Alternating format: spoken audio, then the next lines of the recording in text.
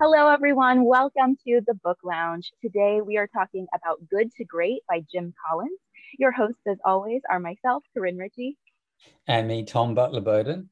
And the aim with both the Book Insights and the Book Lounge is we cover books that could change your life in some way or just make you think. And as a Book Insights curator, I will give my take on what I think are the good points of the book, what my highlights are, and why I think it's still relevant. And I will also chime in on the book and give you the latest news on the title and the author.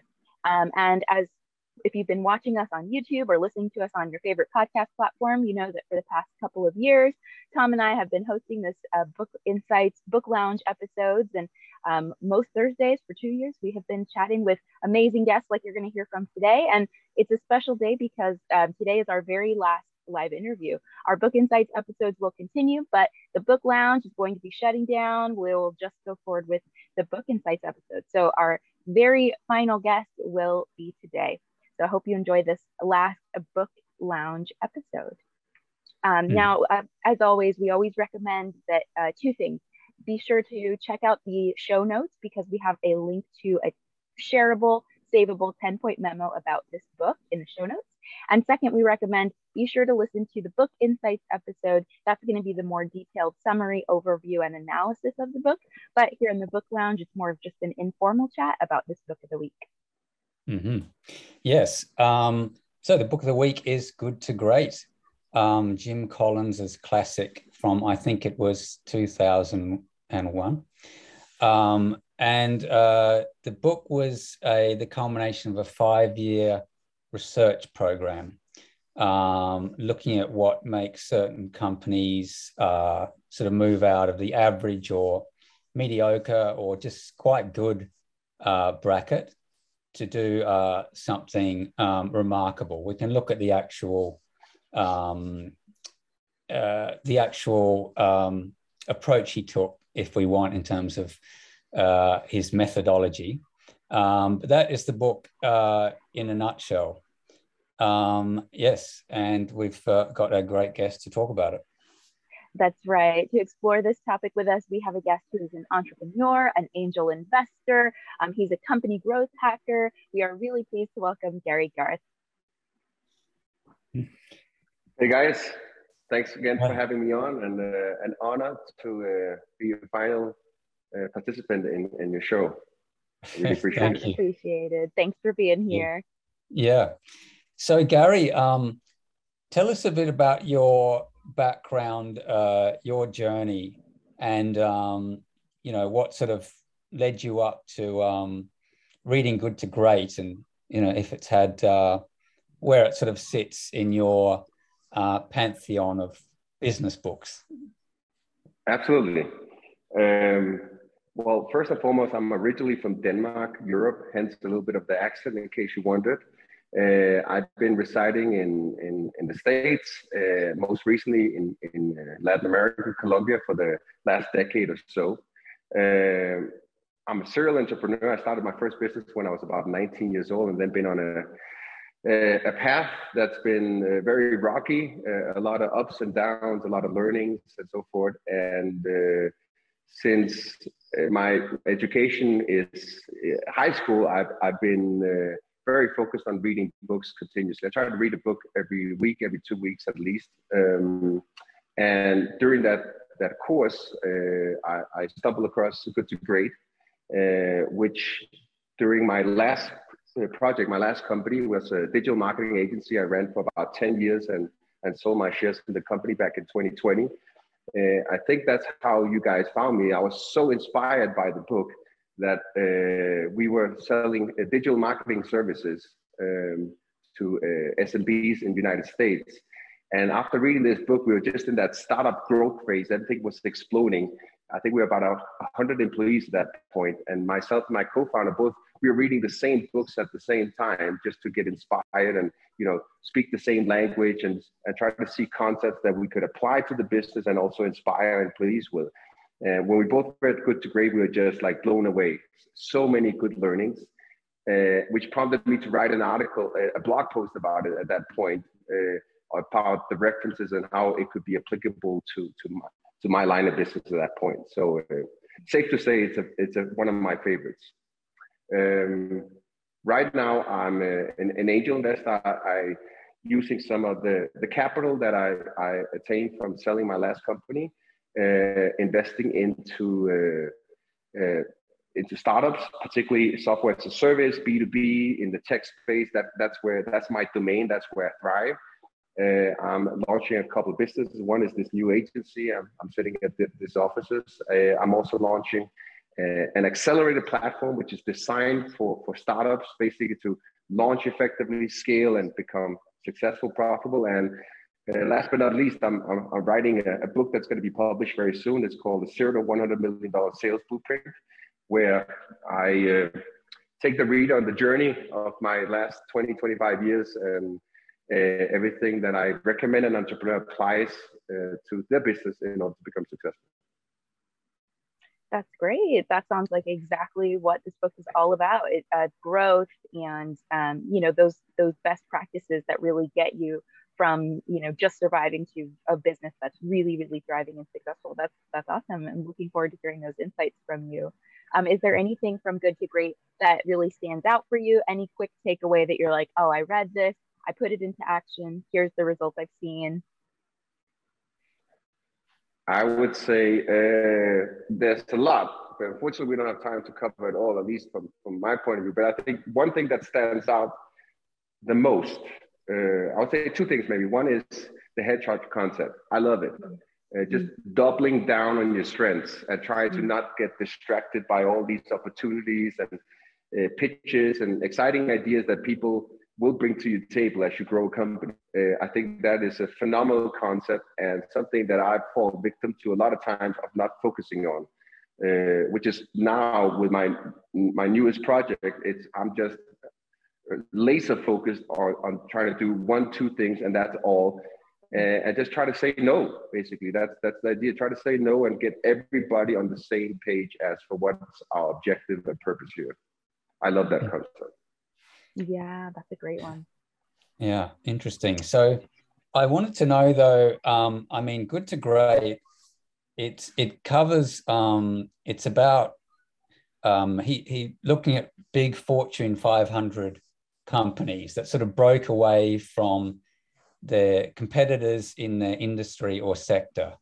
And Jim Collins they looked at like 1,400 companies and only found 11 meeting their criteria of Good to Great. And some of the companies, I mean, they're like Gillette, Kimberly-Clark, Fannie Mae, Kroger, Nucor, the steel maker, Philip Morris cigarettes, Pitney Bowes back office equipment. I mean, these are all sort of large companies. I'm just interested to know, like, you're dealing with sort of smaller ones, startups, so on, angel investor. What is common amongst very big companies and very small ones, and the lessons from this book? That's a great question. Well, I think as a startup, what I see as a typical pitfall when I get pitched almost daily, and I would say for every 99 pitches, 100 pitches, 99 of them are not opportunities that I would invest in based on just the strategy, the plan for execution, and what they're focusing on, the market research and so forth. But with a startup, as I think Jim references to, that the headshot concept typically takes about 4 years to develop, right? It's not something you do overnight. And I think as a startup, depending on how much research, depending on how much experience you have, or you're standing on the shoulders of somebody who's already been there, done that, then there is an experimental phase where some of these big companies, they had been in business for a while, and then they took it from good to great via the flywheel effect by just really honing in on the strengths, right, and getting everybody on the same page. That's sometimes difficult for a startup, and I'm not by no means comparing my company either to any of these large reputable brands, but I think the learnings are definitely applicable. And I would say to anybody, it's a book, it's a must read if you're an entrepreneur, I would say. Mm-hmm. Yeah. I guess it's maybe even harder for larger companies to reorient and pivot and work out really that, what they're standing for or their hedgehog. Correct.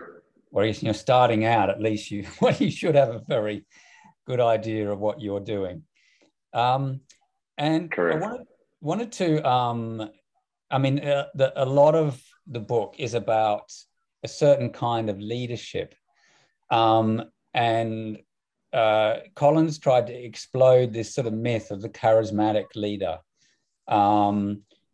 He says that of all the great companies he looked at, most of the CEOs were quite sort of humble types. They were very ambitious for the company, but personally quite humble and even sort of tried to stay in the shadows. And they were very good at promoting people who could replace them. Whereas someone like Lee Iacocca, who ran Chrysler, he was this big charismatic guy. And then after he left, things sort of crumbled. So I'm wondering if you have witnessed this kind of leadership in your journey and how significant you think it is. I've witnessed it a lot of times. I think the classic scenario is the charismatic leader, as you described. That's typically the one that can draw in people, influence them. It's not necessarily what makes the companies great, as you referenced to. And myself, I think I would categorize myself as that type of leader in the past. I'm continuously cautious about, not step into the arena. Let other people take the stage, give them credit, make them not. In the past, I would bring a great idea, I think, right? I was very biased, right? This is an amazing idea, guys. Let's get together. Here's what we're going to do. Here's how we're going to do it. Here's when, and so forth. Instead of just bringing in the team and letting them create and own the ideas, right? Not stepping out of the stage light, so to speak, is something that I learned a lot from that kind of level 5 leadership, as you described. And that's not always possible, which I think another thing from the book that I'm really focused on nowadays is getting the right people on board, right? Not the what, but the who, right? Especially now, for instance, right now in my newest project, we're about 8 people only. And I love one of those learnings. Like one thing that I always like for this last marketing coordinator position I was hiring for, I think we did about 25 interviews and I was getting stressed as hell. As like, okay, we need to find somebody. I don't want to sit here and what's going on, and almost becoming a little bit desperate to make the hire. And I keep thinking back on, this like, okay, when in doubt, don't hire and just wait for the right. It's so important to build the right core team of people. So that's something that I've been focused on, because then you can get that discipline. Then you can also promote leaders from within. In my last projects, as growing, we grew the last company to 300 employees, and I was hiring all these external people, bringing them in. And there's the culture conflict. There's a lot of discouragement from potential prospective leaders from within when you take that approach. So when you're trying to find these leadership types, it's people that don't necessarily, they're not the big charismatic ones. They do great work. They're very disciplined. They're all about the company first. And that's the kind of individuals you want to build up. You want to bring them on, and then you want to, so I look for attributes like discipline, attitude, the ability to learn something. They don't need to necessarily come in with experience, but do they have those kind of values so that we can build and promote from within? Because with that in mind, I've seen great leaders be developed, and also obviously in external companies, but I would say that's some of the key learnings on that subject. Yeah, that ties right into one of the themes from the book, as you mentioned about going through interviews and, really trying to find that right person and not being willing to settle, but, trying to find that perfect fit. One of the themes that Jim Collins talks about is the need for brutal honesty, which I know is so difficult when you're interviewing people and, even when they're gone and you're just with your team trying to figure out, okay, was this a fit? Was this not? Good to Great talks about how the brutal honesty and the high ambition are both so important. because if you, tiptoe around, you're not going to get good results. And if you don't have that high ambition, if it's like, oh, whatever, it's fine, then you also aren't going to, like you said, hit that flywheel effect where you can really go from good to great. What is your relationship with brutal honesty, Ben, in the business world? Oh, that's a good topic. It's very difficult when you're a startup, right? You're running a company, you're bringing on people, you're sharing a vision, you're talking about the potential. People is buying into the concept of you, the product, the solution, who we're trying to help, what I'm trying to accomplish here. And it's going to be a rocky road. It's inevitable. And then, as a leader, I think what keeps a lot of people, entrepreneurs, up at night is like, okay, what am I going to communicate to the team? Are they going to lose faith in me and the company? Are they going to resign? Are they going to go to a competitor if I reveal these things that are not less ideal? But fact of the matter, if you want to become great, you need to be honest, especially with your core team. And if there's a problem, it will get identified or will be revealed sooner or later, either people are not stupid. They will find out, or the competition of the market. So rather attack it head on, get your team involved and say, listen, we got a problem here. Let's talk solutions, right? I think that's what's important. And at the end of the day, it's counterproductive to do otherwise. Mm. And related to that, the brutal honesty is, I guess, you would call it impatience. So everyone, like the online era that we're in, everyone sort of expects things to happen much quicker than they used to. The runways are shorter. All the great companies that you look at sort of grew at 20x a year. And so whereas all the companies Jim Collins were looking at, they're sort of older economy ones. So where in some ways the sort of flywheel effect made more sense because the industry changes were slower. But everything, do you think it's a bit, the environment we're in now is a bit different? Things have changed since good to great? Or do you think the principles are still the same? The principles hold truth 100%.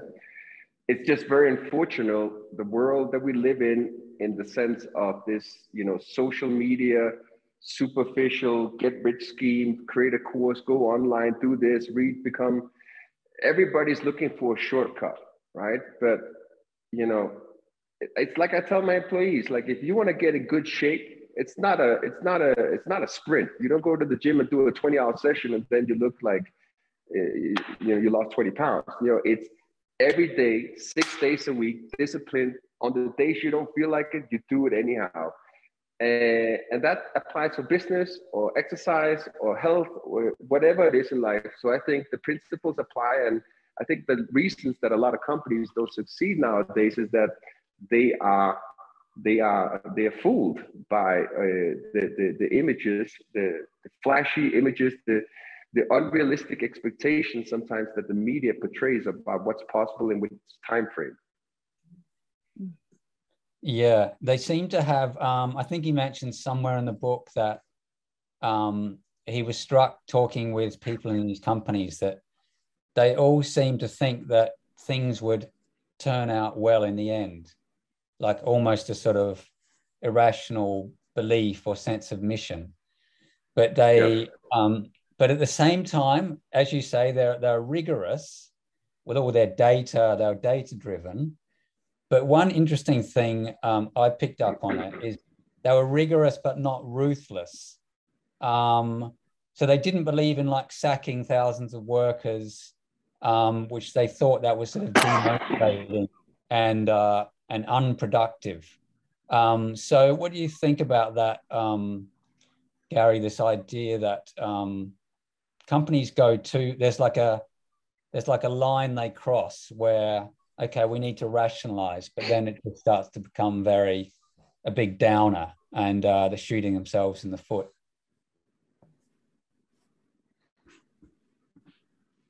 I'm not sure I'm following the question entirely, Tom.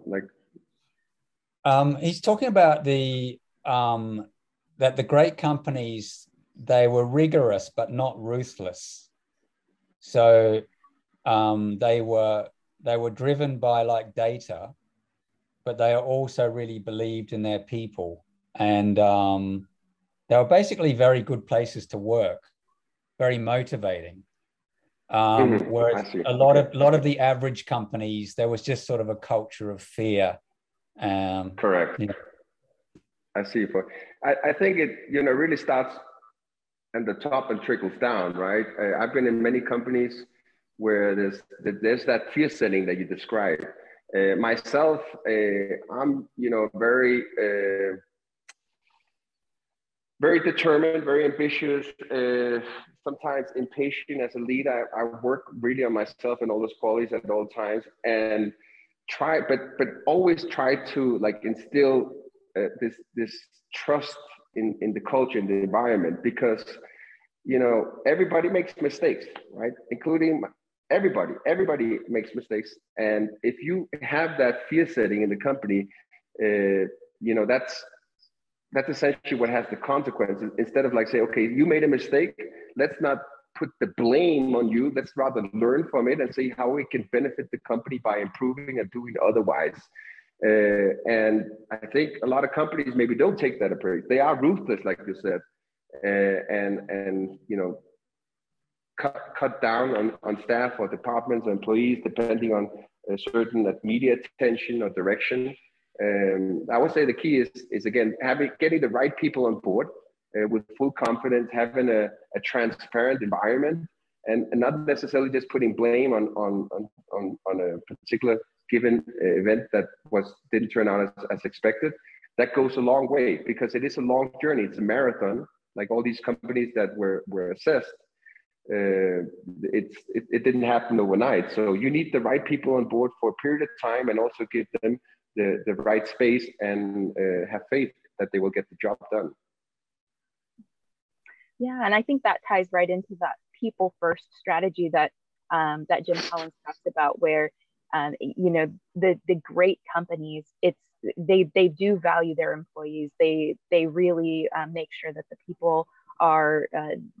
That's what it's all about. You can't do anything without great, exceptional people, those exceptional leaders, and the people that they hire as well.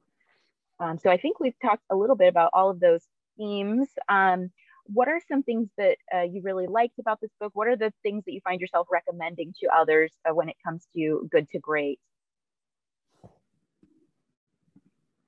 Well, I think we covered a lot of the concepts. One thing we haven't talked that much about is the technology accelerator, right?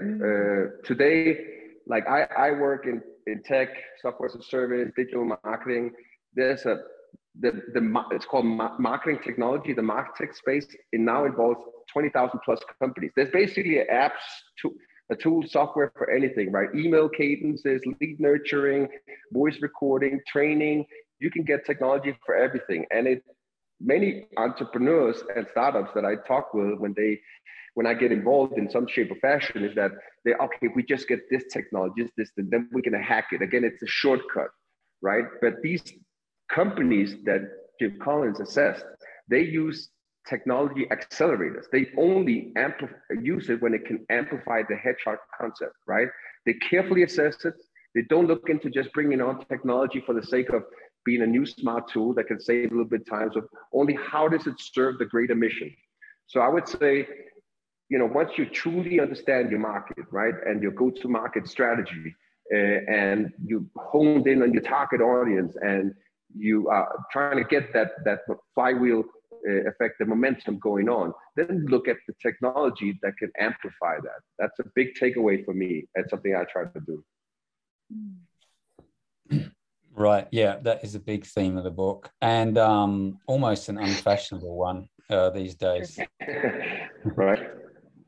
So we always, every episode that we've done, we've asked our guests to rate the book out of 5 and say why, and we also do it ourselves. Corinne, what's your overall take on Good to Great?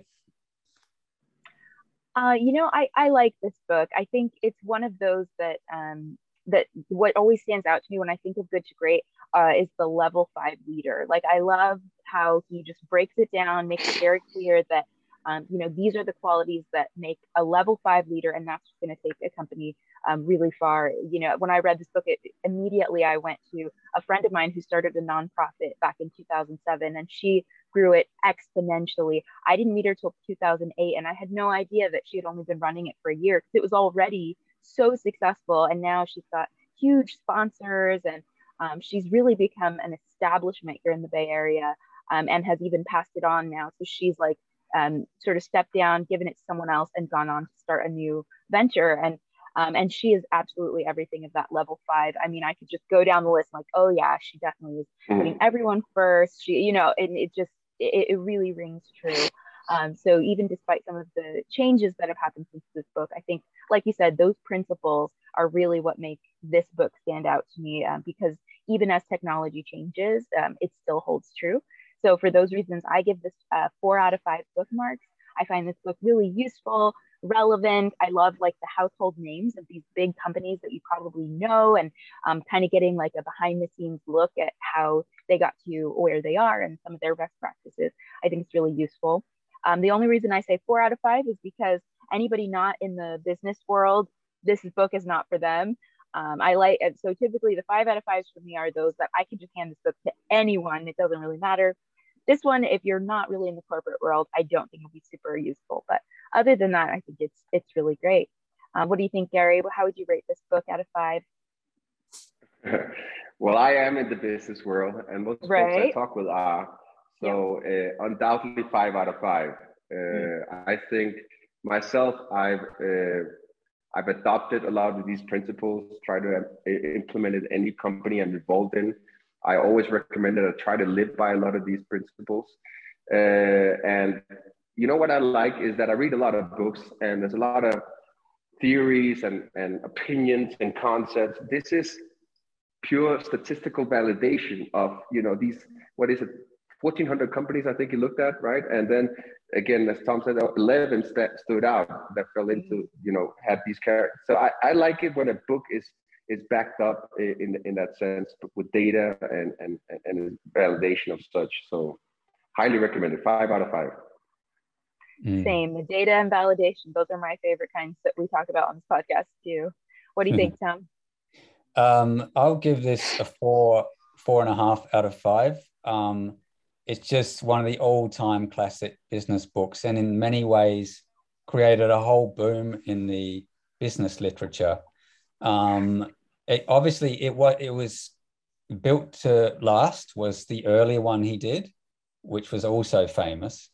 But I just love this. I found it very inspirational. I would also actually recommend it for people who are not into business, because I think this whole idea of going from good to great is also, Gary, I think, as you alluded to, it's significant for personal life as well. So yeah, I love all the stories of all these companies I didn't know much about as well. I haven't read it for a few years. I think it'd be interesting to go back and read it again and see how it stands up. There'd been a fair amount of criticism of the methodology and, whether he was right or not. But overall, I think, it was a great contribution. Yeah, and so since its release in 2001, Good to Great has sold over 2 million copies. It's still frequently referenced as like a go-to source of knowledge for corporate success. And it's definitely one that has stood the test of time. Jim Collins has written 7 books, all in the same like business development field. In 2017, Forbes selected Jim as one of the 100 greatest living business minds. So he got that recognition. And today he's an advisor to some of the highest paid executives in the world. So that's a little update on this book and on Jim Collins. Mm-hmm. Yes. So Gary, people want to learn more about you and what you do. Where will they find you?